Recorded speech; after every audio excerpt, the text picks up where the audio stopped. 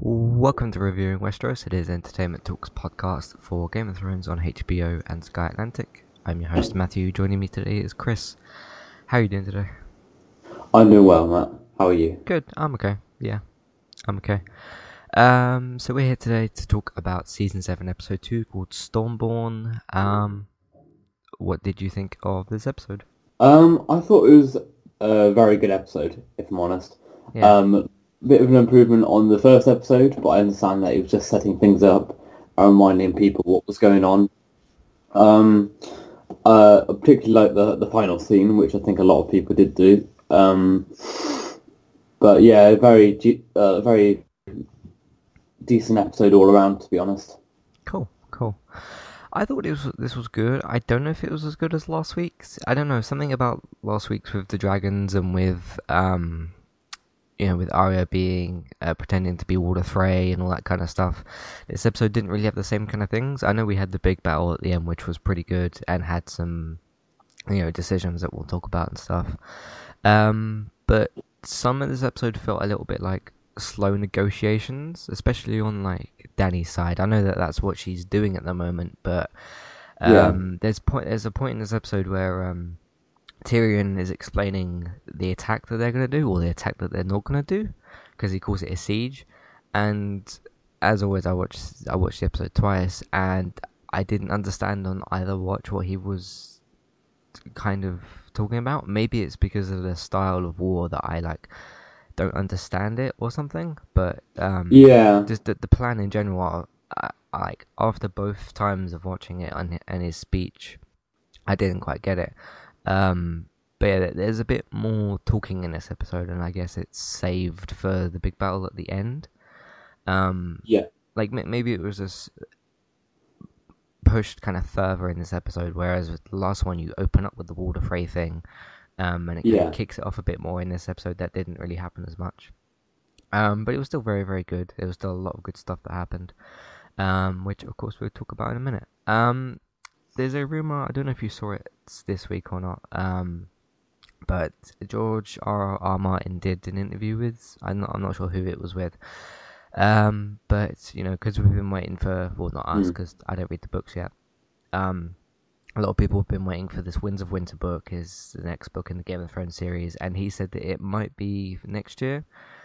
And he also said that he's writing 2 new books, and a lot of people are like, well, what is George playing at? What is he doing? Why is he writing 2 new books for whatever it is, and not finishing the Winds of Winter? I don't know, but that's just what I saw. What do you kind of think of that? Well, I think definitely he should finish the Winds of Winter before the series finishes. What I've heard from Game of Thrones season 8 is that it's not going to be next year; it's going to be the year after. Yeah.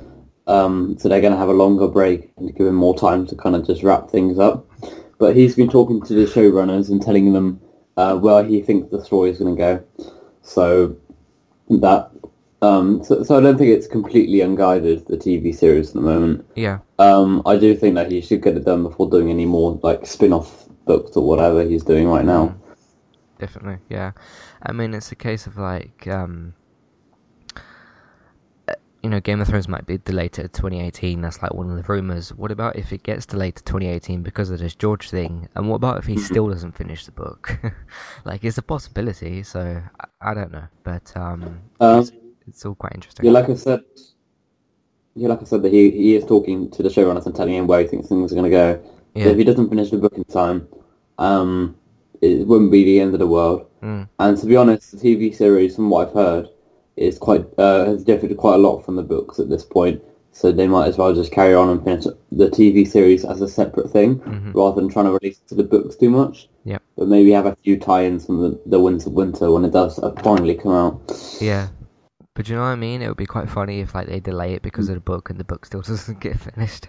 That would be such Yeah.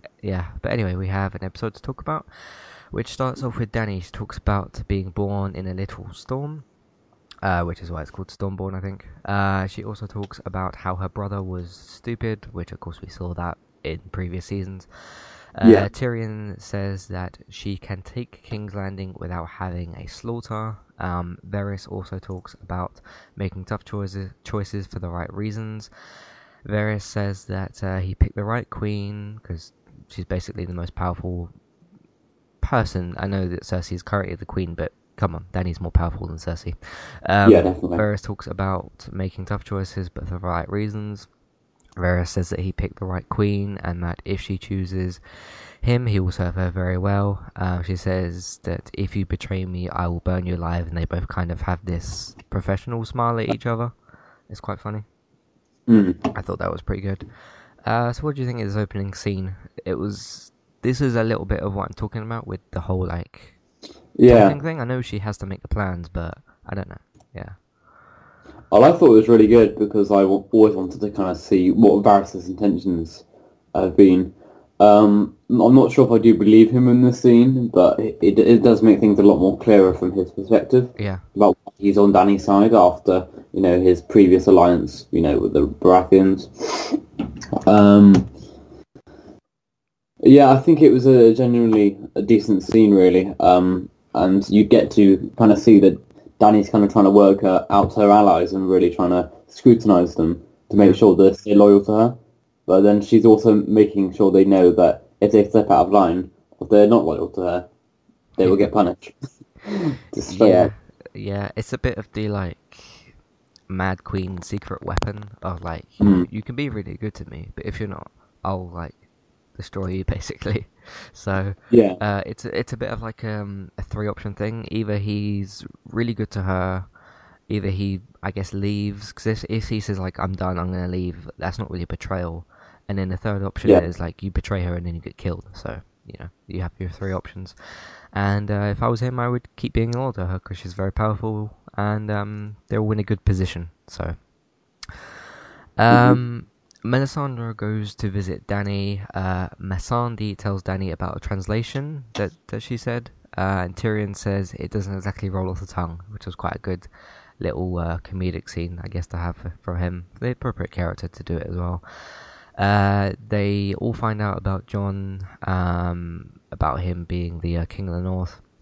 And Melisandre tells Dany to summon Jon because, there's a 2-way thing in this episode of people talking to Jon about teaming up with Dany and people talking to Dany about teaming up with Jon. So hopefully it's something that will come together eventually. But yeah, she says summon Jon and send the Raven to him and try and get him to have a meeting, which we see Jon does leave eventually. In a later scene. I thought this was more interesting of a discussion. You got Melisandre comes up, what does she want? And then you got the whole translation thing, and then they're talking about bringing Jon in. I thought it was a bit more interesting in this scene. Yeah, the one thing I didn't like about the scene, I mean, I liked it a lot, like you said. I agree with everything that you're saying about Melisandre and how she's moved down to south now. What I do like, what I didn't like too much about it was the whole idea of the Lord of Light thing. That religion at the moment is still kind of a bit unknown to me. I'm really unsure how this is going to really tie into the main story, if it does at all. And it's just got me thinking, is any scenes with it, where they're talking about it, are they worth noting or anything? There's a whole thing in the scene about the whole, the quote about the Prince of Promise, I think it was, that Melisandre is trying to find, and then there's, I don't know, about 30 seconds wasted on trying to say, well, it could be either princess or prince, and okay, cool, we got that. But in general, it's the White scene Walker's was good. coming. We don't need to quibble over a translation. Yeah, exactly. Yeah. And I don't think Daenerys is really kind of caring about Melisandre's kind of religion that she's got going. So sure, if you want to worship me, then fine, but I'm going for the Iron Throne, Yeah. I'm not looking to be the Princess of Promise or whatever. But it's something that we've been waiting for quite a while to see the people who started in Westeros and the people starting in Essos really kind of come together. We saw that over the past 2 seasons of Tyrion and Varys joining Daenerys and Missandei and the Grey Worm and all those people. And now you're finally seeing someone like Jon, who's a major character, come to Daenerys, which is incredible. And hopefully, hopefully he bends the knee as she wants him to. Hopefully it goes well. Yeah. He might be a casual Stark and defend his honor and not bend the knee. But then yeah, that's what I worry about. I mean, Dany's more in a position of like, I don't have time to squabble. You know, there's White Walkers on the way. I'm trying to take over a throne. Can you please not like tell me whether I'm a prince or a princess or all this like stuff? She's just like, get to the point. I have to, I have a mission to do back there. So like, yeah, sort out what you're gonna say to be first, kind of thing. Which I thought was quite interesting. Back at the wall, Sansa and Jon debate the raven they receive, connecting storylines, and whether to trust Dany. I liked how this scene was after the previous scene. It kind of, trying to like connect the two storylines worked really well. Whether to trust Dany, Jon says that they can at least trust Tyrion. And I've forgotten his name, and I also couldn't find it when I tried to look it up. But the other guy that's with them, he says, like fire breaks, like the White Walkers or whatever, and Dany has the dragons to do that, and it's like, yeah, this is. You mean Davos? Davos, yeah. And right. The way it's kind of like, that trying to further connect the two storylines in order to say like, you kind of need Dany to help fight with the White Walkers, I thought was great as well. Yeah, with that scene, I thought it was very necessary, and the fact that, like you said, it was straight after, meaning that we go from one side to the other, and really focus on this as the main plot for the episode, which was very good. I don't want to see too much kind of dibby-dabbling around. And one thing I did like about the scene was how Tyrion wrote that note, because, it could have been anyone who wrote it, but then he gave it to Jon, he sent it to Winterfell and everything, and he put a quote in that he said to Jon back in season 1 about like all dwarves are bastards in their father's eyes, and then that's how Jon knew that it was definitely Tyrion. Yeah, which is very clever for Tyrion, in order to make a connection with Jon properly. Yeah, I mean, cause in the I think it's in the pilot episode or the second episode, him and Jon and Tyrion get along quite well, and they have like a nice drink together or whatever. Before all the Lannister betrayal came in. So of course his people are like skeptical, like, oh, Tyrion Lannister is a Lannister, we can't trust him. But he knows Tyrion, which is a good connection for him to have there. So I thought that was quite good. I think anyone that crosses Tyrion does see that he's a lot different to most Lannisters. He does have the same kind of cunning and kind of wits that a lot of them do, but he uses it a lot differently, not just for power, but for the goodness of the people, really. So yeah, hopefully that will come together next episode, maybe, because he's on his way there now. So which we'll talk about in a minute. Cersei is telling her people about Dany and how horrible of a person she's been, and this famous spectacle that she gave at I think Marine, she said, or something. And they ask her how they're going to defeat the dragons. And her advisor says we have a solution, which we see later as well. Quite a short little scene, I guess. It was just funny the way her advisor was like, we have a solution, and then that's it. Like, as if it's some kind of secret to him. Yeah, I think the scene was good in order to really kind of belittle Daenerys' army down. The fact that Qyburn has made a giant crossbow which can nearly break down a brick wall would be a really huge threat to the dragons, to be honest. The scene itself, that small one before they went down to the cellar was a little bit needed, but I don't really mind it, to be honest. Yeah. So back with Jorah, sorry, what was you gonna say? No, I was saying, Jorah. That's all I was saying. Yeah, not a great scene. Well, good scene, but not nice to watch. Back with Jorah, the Maester, and Sam. The Maester is telling Jorah that he may lose his mind in 6 months, maybe a few less, so like maybe 3 or 4, I guess. But he won't die for maybe 10 years. So great, you'll lose your mind in 6 months, and then you'll die in 10 years.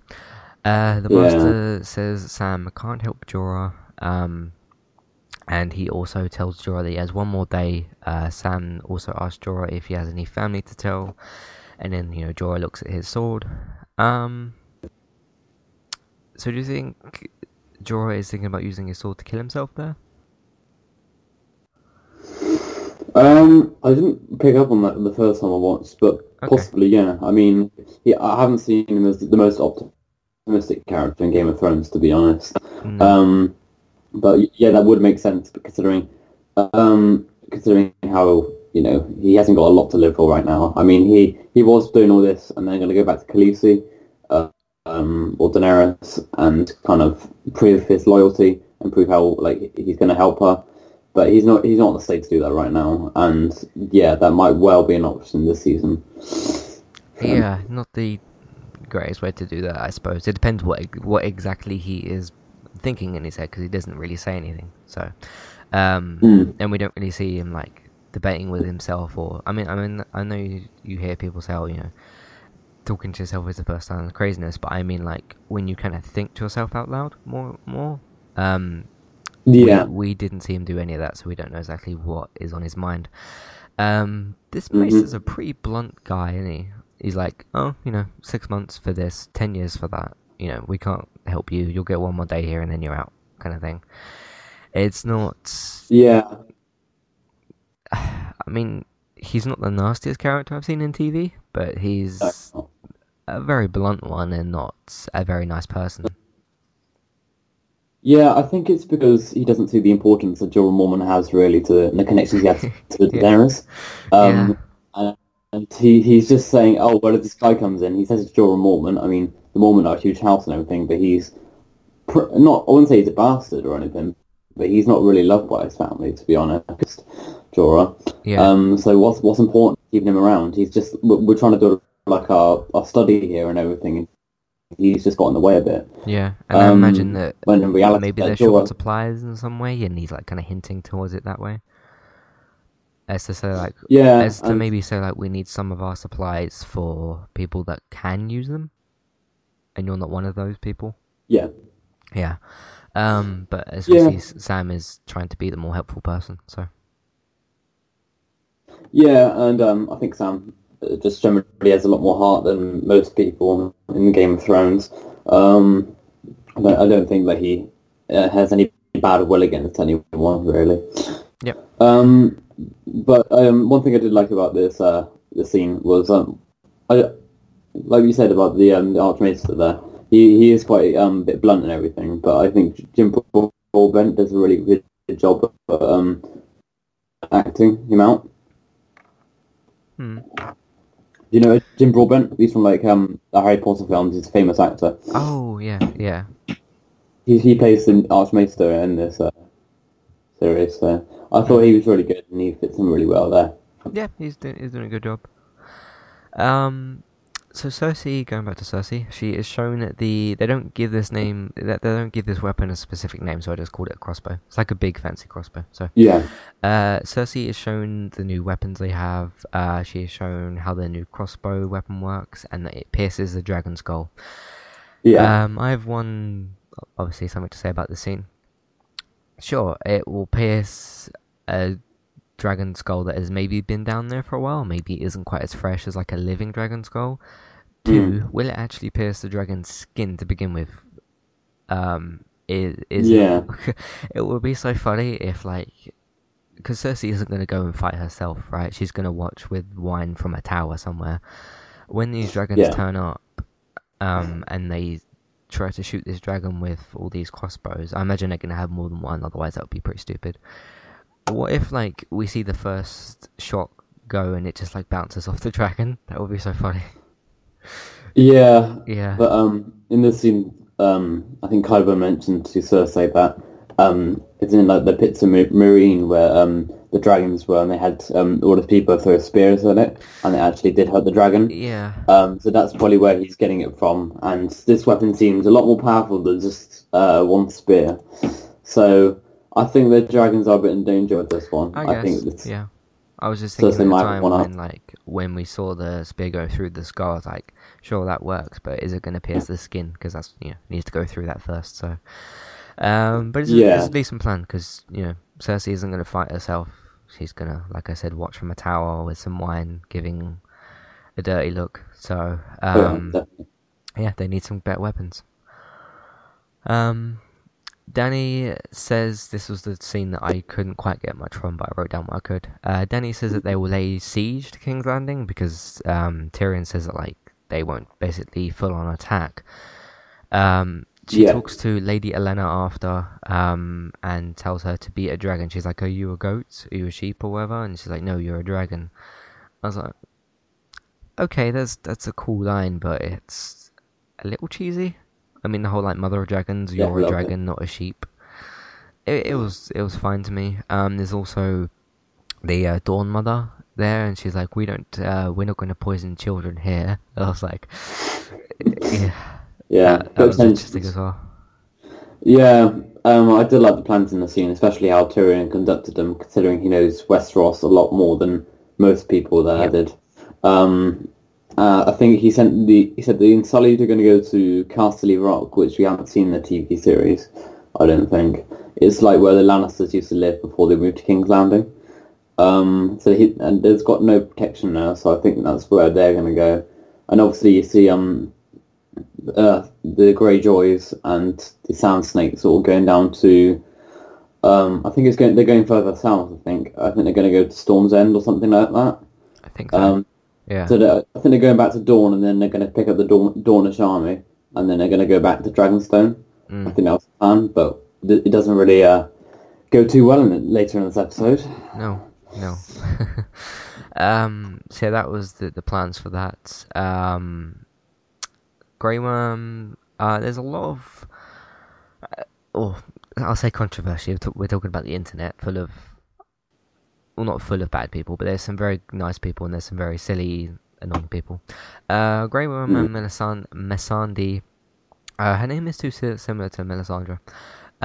Grey Worm and Missandei have a chat. He tells her that it's hard for him to say goodbye. She is his weakness, and he kind of expresses how he's struggled to have feelings for things because of how rough his childhood was and that sort of thing.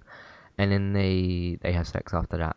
Do you know that he doesn't have any? I don't know if it's all of his testicles or whatever. I don't know what exactly has been cut off, but apparently he doesn't have everything down there.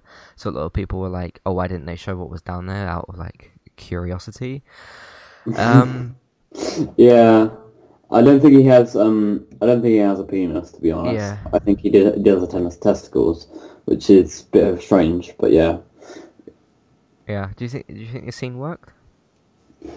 I think the scene worked, but now I'm worrying that either one of them is going to get killed off at some stage. Yeah. Considering it's not going to be that nice and just go on. They did a lot of fan service here. I mean, a lot of people wanted to see them being a little bit more intimate rather than just sitting at a table and trying to start a conversation about glass season. Oh, that was hilarious when Tyrion walked in.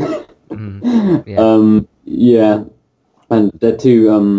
I think they're two very likable characters at this point, but I do worry for them going forward now. Me too. Yeah. I mean, you have in. I'll make a nice comparison to The Walking Dead. You have when sort of side characters or B-tier characters get character development, they tend to die sometimes. Do you think this is similar for this scene? Because these are big characters, but I wouldn't say they're like Jon Snow, Dany level of characters. They're pretty big characters, but not that kind of level. They're on I don't want to say Father Gabriel level character, but you know what I mean. They're big characters, but not quite that level. So do you think this is we have 11, 12 episodes left? We have to give them this development before it's too late. Basically, that's kind of what I was thinking. Yeah, possibly, but the Game of Thrones has so many characters right now. Yeah. I'm trying to think how are they going to whittle them down, or are they all going to? Is there going to be a load that survive at the end of it? I'm still unsure on that part. But I could easily see Grey Worm or Missandei going very soon. If I'm honest. Yeah. Sam speaks to the Maester again, and the Maester tells Sam that the procedure to cure Jorah is now forbidden. Jorah is writing a letter to Dany, which I couldn't actually see, but I was listening to some of the podcasts and stuff, and it says that he's basically saying goodbye, and I wish I could have been a part of what you were building, and, you know, you're this amazing queen, and this kind of stuff. And yeah, this is when I think this is the actual scene where he peels off some of Jorah's skin, which looked pretty painful as well. It's pass. Sam comes in the room and he has like this porridge type stuff, and then he says like, you're gonna want to bite down on this, and like gives him some rum. Sam takes some himself, and then he gets like these tweezers and stuff out and starts peeling away. He peeled off 10% maybe. He peeled off like a good like 3 of the little stone things on him, and that caused Jorah enough pain as it is. I'm not sure how he's going to get everything else off, but there we go. Yeah, because it's like on his back, it's on his arm, and like his fingers and stuff. And I imagine he's got to get every single piece off, otherwise it might just come back. Like it might just grow back. But my question is like, because I'm not a book reader as well. My question is like, if let's say he peels all this grayscale off, but he doesn't give him a cure necessarily, will he still be infected in some kind of way? I don't really know, to be honest. Yeah, because I don't know if it's just like, you know how like you get a rash and you can kind of get rid of it and you don't need like tablets or something necessarily, and this is I don't know how much of an inner infection it is, or if it's just like a skin thing. Like if he peels all this off, will it just work that way? That's kind of my question. But yeah, it was an interesting scene to watch, and he's like, you know, really kind of gnawing down on whatever Sam gives him, and it looks pretty painful. So I do think that, you know, because he hasn't really changed mentally, Jorah. He still seems all there, but he probably will go within a bit. But if it is going to affect his mental condition, then it's not going to help by just peeling them off, because, you know, he's still got infected, you know. Yeah. And it's going to deteriorate. There probably needs to be some actual cure for it, rather than just Sam just sitting there and peeling them off horribly. Then that scene was hard to watch at times, you know. Yeah.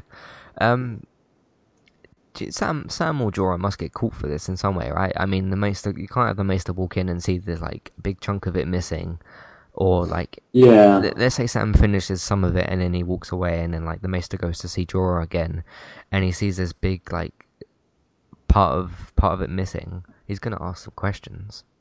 He probably will ask questions, and that's why I'm not sure how it's going to work exactly. And I don't think Jorah can get away with saying, "Oh, I took it off with my own hands" or something. Like, there's got to be more of a reason, and I wonder what Sam and Jorah's plan is to hide it. I wonder as well. Somewhere else. Maybe he'll leave the place, but no, I'm not sure. I do think that maybe, that like obviously they probably will get caught, because, you know, Sam had to put like a cloth in Jorah's mouth to stop him from screaming too loud. Yeah. So that alone is enough of a danger to try and get past. It's a bit tough. Yep. So back to Arya, she meets with Hot Pie, and he tells her that Jon is now king of the North, and talks about the Boltons, of course Ramsay being one of them, being dead as well. She's surprised, like delightfully surprised for once. Thanks him for the updates and the pie and whatnot, and tells him she's been making some pies of her own recently. You know, not out of like natural food, but some sort of pies. Some sort of pies. Yeah, which she doesn't hint to, of course, because she doesn't need to tell him that. But I thought that was a nice kind of funny little wink. Yep, definitely. Yeah. So this was quite a nice little scene. Yeah, it was a nice scene. I mean, we haven't seen Hot Pie for a while. Can't say I really. Can't say I was really ecstatic to see him back, but it was a nice little. Oh yeah, he's there. Yeah, he's still alive and doing his thing. He's a bit fatter as well. I think it was a decent scene, as, you know, he reveals to Arya that the Boltons are no longer in charge of Winterfell. Yeah. And that Jon's back, which, I'm not sure if it helps Arya out. I mean, is it a better decision for her to go north, or should she have carried on going south? I think she's going to continue on her plan, but this is good news for her. So I think that's kind of maybe where her head is at. I don't know. She seemed like when she left the inn, she seemed like she turned around from where she was going and went back up. So I assumed that she was going back up north when she was doing that. Because how her horse was like facing the right. Yeah, so I assumed it was her going south. Yeah. Maybe she started to turn around and follow some people up, going back up north. That's what I picked up, but I'm not sure. I don't know. Be interesting to see. Yeah, it was a nice little scene. So I thought that was great as well. Back to Jon, he tells his people that Sam has got in touch about Dragonstone and how to get it and whatnot. He says that he is accepting Dany's invitation. His people aren't very happy about it because he needs allies and the support, which is true. Dany doesn't need more men, but sure, she could do a support, but Jon needs more of the support. He says that he has to go. His people still aren't very happy. And I have a little nitpick with Sansa here. She says that he's abandoning his people. Jon replies by saying that he will leave her in charge. I don't think abandoning is the right word to use. I don't think that is the right word, but I understand what you're saying. He is the king of the north. It makes sense for him to stay in the north, but right now he has an invitation from the queen, or the queen that she wants to be, really. And he has to kind of go and try and make those allies. It's more just like him going on a trip. Abandoning would be him like, I don't want to be king of the north anymore. I'm just going to leave. So I'm not sure he still wants to be king of the north, really. Yeah, because he said like, I didn't quite want this, but it sort of happened. So yeah, fair play to him for seeing it out. But my prediction for him is when he does get down to Daenerys, he may as well give up his title of king of the north and just work for her. That's what I'm assuming will happen, but I'm not just guessing. Yeah, he doesn't seem like he doesn't seem like he really cares about this title or anything like that. No, and he'll obviously like invite Sansa down and all that sort of stuff afterwards. Because what about if like he goes to Dragonstone, brings his people with him, the White Walkers get to the wall, and then there's like nobody there? That would be interesting. It's just like a small prediction, I guess, but he's going down just with Davos, I believe. Sansa's staying behind. One thing I did like about the scene is because how Sansa was arguing with him about like, oh no, you need to stay in the north, and then she asks like, oh, who's going to be in charge if you leave? And he says her, and she doesn't question it. She's just like, all right, fine, cool. Now I'm in charge, I'm all right. But I think Baelish or Littlefinger will cause some problems out there, obviously. Yeah. Speaking of him, Littlefinger, he taunts Jon and gets himself choked up against the wall because he's basically just saying like, talking about his mother and his dad and talking about Sansa. And Jon says, if you touch Sansa, I'll kill you myself, which makes sense. I don't see Littlefinger making it alive out of this season. I don't know at this point. I mean, I had to think about it, and I think in last episode when we discussed Littlefinger, I was going to say that he wouldn't survive. But now that Jon's made the decision to go further south and leave, Sansa exposed, though Sansa might think that she knows his plan, he could probably be very unpredictable and throw her off course a bit, which is what I'm thinking might happen. Maybe. I think it's like 50-50 in terms of Sansa and Littlefinger, like who's going to win that psychological battle, because she's a lot more confident in things, but we don't know what he's planning, so we'll have to wait and see what he has planned for Sansa, because I'm assuming he's going to go and see her once Jon leaves. So yeah, and then of course you got Brienne there as well, so she's hopefully going to intervene with something. So if Brienne knows what's going on, I like I said in the last episode, I think I said it anyway. I was saying that Littlefinger's always had this plan since season 1 about how he's going to gain power, and though he has done some sort of acts along the way that to get him to the position he is in now, I don't feel like we've seen the extent of his master plan. No. But at the same time, I could see him dying pretty soon on the show. Yeah, I think he's one of the least safe characters. So, yeah, it's going to be interesting what he has planned for Sansa, because he's been doing some thinking, sitting against that wall while they're having meetings. He must be thinking about something. So, back with Arya, she has made a fire and is trying to get herself warm because, of course, it's winter. When a pack of wolves approach, she thinks that one of them is Lymeria, which is her wolf back in King's Landing. But the wolf runs away after an encounter with her. She talks to the wolf and explains like what her plan is, but the wolf still runs away. She smartly puts down her sword because, like, as she's approaching it, I was like, you still got your weapon in your hand, so you should put that down. Yeah, and especially if, like, let's say she doesn't put the sword down, and the wolf jumps at her, but like she doesn't mean to kill it, and it maybe jumps onto her sword. So I was like, yeah, put your weapon down. So she puts it down and like tries to reach out to it, but it runs away and stuff. I thought this was a nice little scene. Wasn't quite the result that she wanted, but at least the wolves didn't like attack her, I guess. So yeah, I think it was a decent scene as it did kind of, again it brought not Nymeria back into the series, which a lot of people have been wondering what happened to the wolf, and there is a little trope in the Game of Thrones that when a character dies, their wolf or direwolf dies pretty soon after, and because Arya is still alive, everyone was wondering where Nymeria was.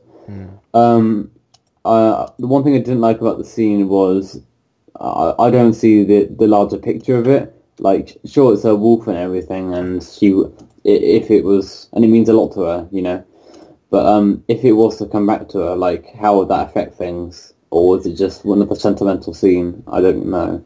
I think it's a bit of both. I think it's a bit of a sentimental catch-up, and also maybe some kind of foreshadowing in some way. I'm not quite sure what it's hinting towards, but I think it does mean something for the future. And it was nice, like, to know that the wolf is still alive was pretty nice. Yeah. So I just don't want it to be like a bait and switch where we see it like walk away this episode, and the next episode when Arya's in trouble, it will come back and help her. That's a bit like kind of cliche, and we see that within a lot of TV series. Maybe, yeah. Where you think that like, it's that they've done you wrong, and now they're going to come back and make up for it or something like that. And it's, I'm not sure about that. Okay, so would you rather have had the wolf like turn up when she needs help as opposed to now? I mean, like I said, I just don't really. I'm not sure exactly how the wolf is gonna tie into this. I feel like it will come back at some stage, but yeah, I feel like it should have just gone with Arya there really. If it was to kind of rejoin the show, if it comes back now and saves her, it will seem a bit cliche to me. But that's just how I'm seeing it, really. Okay, cool. The final scene of the episode, the Dawn Mother as well as her daughters, Theon and Asha, are traveling when Euron comes aboard, splats somebody with the nose end of his ship. I can't remember exactly what it's called. Splats somebody, and there's a big fight that starts. 2 of the Dawn girls are killed eventually. The mother and the other daughter are taken as hostage, as well as Asha. He then captures Asha and holds her at knife point, I guess, or Yara, I think it is. Yeah, Asha, Yara, I think. Theon is given like the decision of, do I try and help my sister or do I do something else? I think he was smart to jump off the ship. Yeah, I think if the moment he goes towards Euron, he kills his sister and then he kills Theon. That's what I think happens. So yeah. I didn't see that at first, but when I talked about it with my friends a bit more, we discussed it. When I was first watching it, I was just thinking, oh, he's been a coward again. Like, what's he doing on the show? Like, how is he helping out anyone at this point? But now I'm thinking back to it, he probably made the right decision because, yeah, like you said, if he did go up and approach Euron a bit more, Euron probably would have killed Yara, and Theon would be captured or something like that. Yeah. Which is not what you really want, but I don't know. We'll have to see. At least Theon can get away with his sister, hopefully alive, and hopefully get somewhere to tell someone. Yeah, I just wanted. In that scene where he was swimming along, I wondered if Gendry was going to come along and pick him up in his boat. Yeah, that would be a good way to introduce get Gendry back into the story. Yeah, I went on a couple of the Facebook groups after I watched, and everyone's like, Theon, what are you doing? How could you do this? And then I thought, like, well, if he charges towards Euron, one or both of those people die. So, like, his sister and him, one or both of those people die. So, yeah, I think it's justified for what he did, really. But at the time, because he was in such like a panic state, everyone thought, oh, he's just being a coward again. And so did I as well, to be honest. Only when I discussed it with other people, they made me see that it was actually quite a smart thing to do, to be honest. And we see a little bit of insight into like his mindset, sort of. Like, he's traumatized. Like, I can see all these dead bodies and stuff. I don't think he's in the mindset to fight this guy either. I mean, we just saw a 5-minute scene of this guy killing people, and Theon was there. So I think it's very smart for him not to do that, because otherwise he'd probably just get himself killed. So. Yeah, I think he's still very traumatized by his days with Ramsay Bolton, to be honest. Because Ramsay really screwed him up in the head and what was it made him Reek. Reek. Yeah. He made him change his identity really, and trying to take down the idea of Theon Greyjoy. But now he's back. It seems like he's still very scarred by those times. So yeah, not good. At least he knows his sister might be alive, and he's alive. So. And that's the end of the episode. Yeah. The other thing that we see as well just before is the two Dorne girls. Like, one of them's hanging from the part of the ship, and the other one's like got part of it through her body. I was like, yeah, they're dead. So. They're dead. And one other thing that I noticed as well, and other people were talking about, didn't Euron get stabbed like 5 times, and he made a noise, like a groan, when he got stabbed. I was like, why is this guy not going down? It all happened so fast, to be honest, and I didn't really pick up on all those things. But unless he's just, I don't know, can take it, like or he's got better armor. Like I don't know. But... Yeah. I mean, he was prepared for a fight, so he probably did have armor on. Yeah. But, yeah, I think Euron's a great character at this point. He is really showing himself that he's a major, like, kind of player in the Game of Thrones now. It's not just a 3-way battle between Cersei, Daenerys, and Jon, which a lot of people think it was. And then you got the White Walkers coming in soon, so that will really stir things up. Hopefully, yeah, in a sort of good way. I know that's a bad thing that happened, but for entertainment. So entertainment, brilliant. Yeah. Yeah.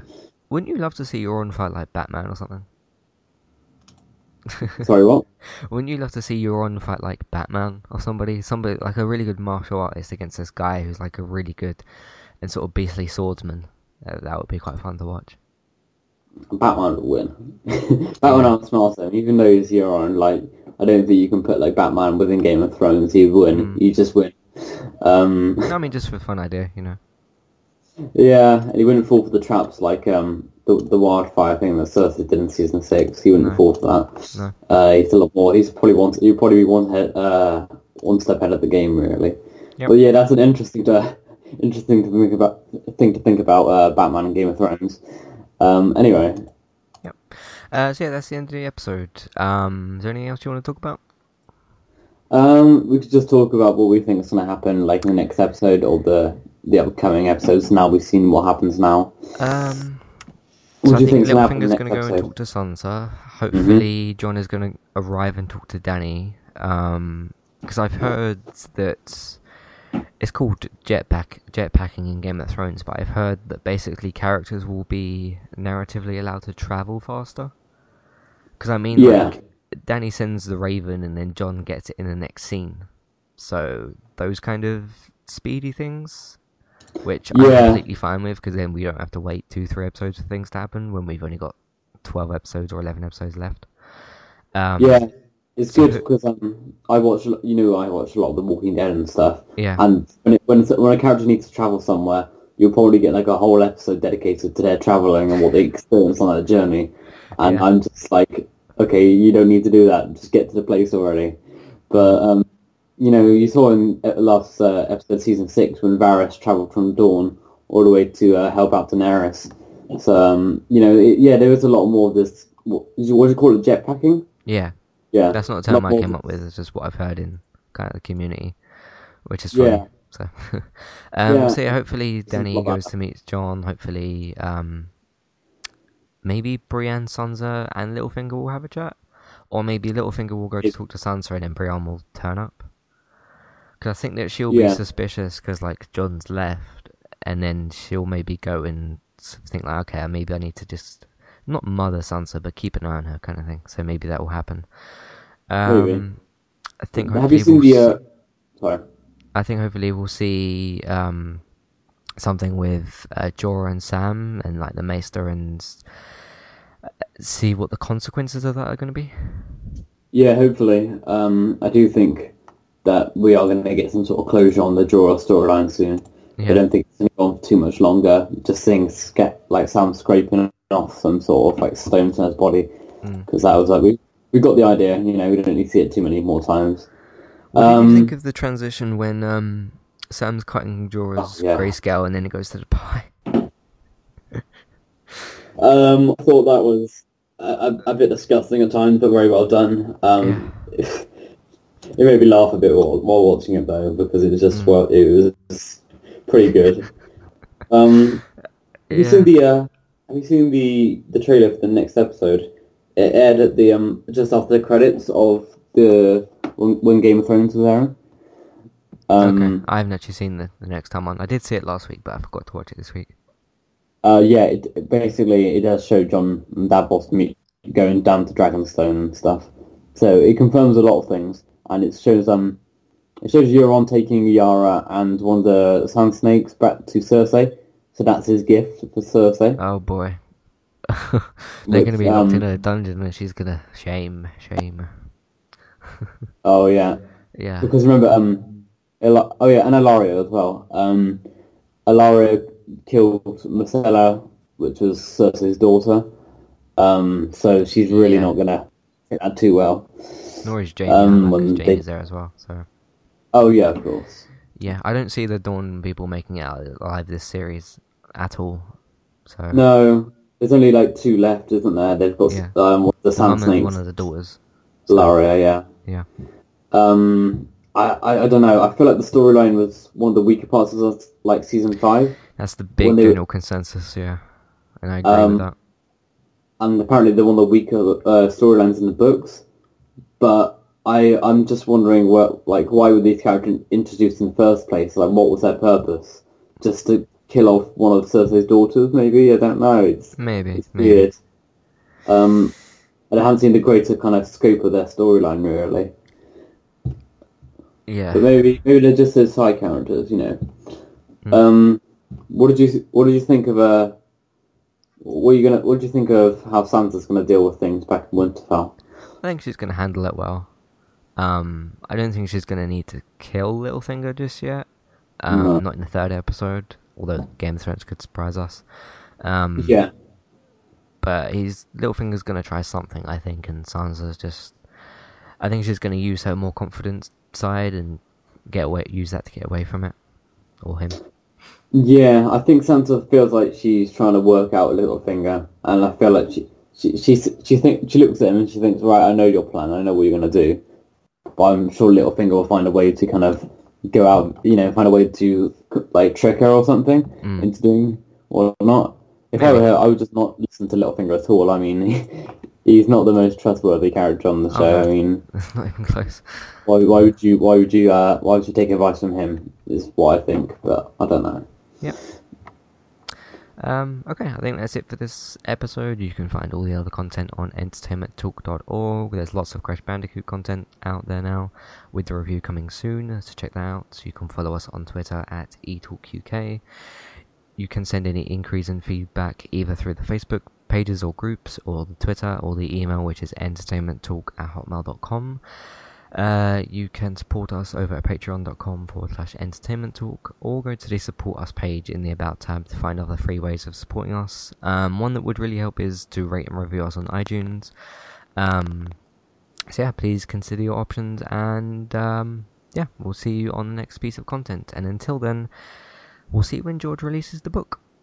Maybe it'll be 2 spin-offs, or who knows. So he just needs to get his stuff done, to be honest. yeah. Before you guys. Yeah, but until then, we'll see you on the next piece of content. Goodbye. See you.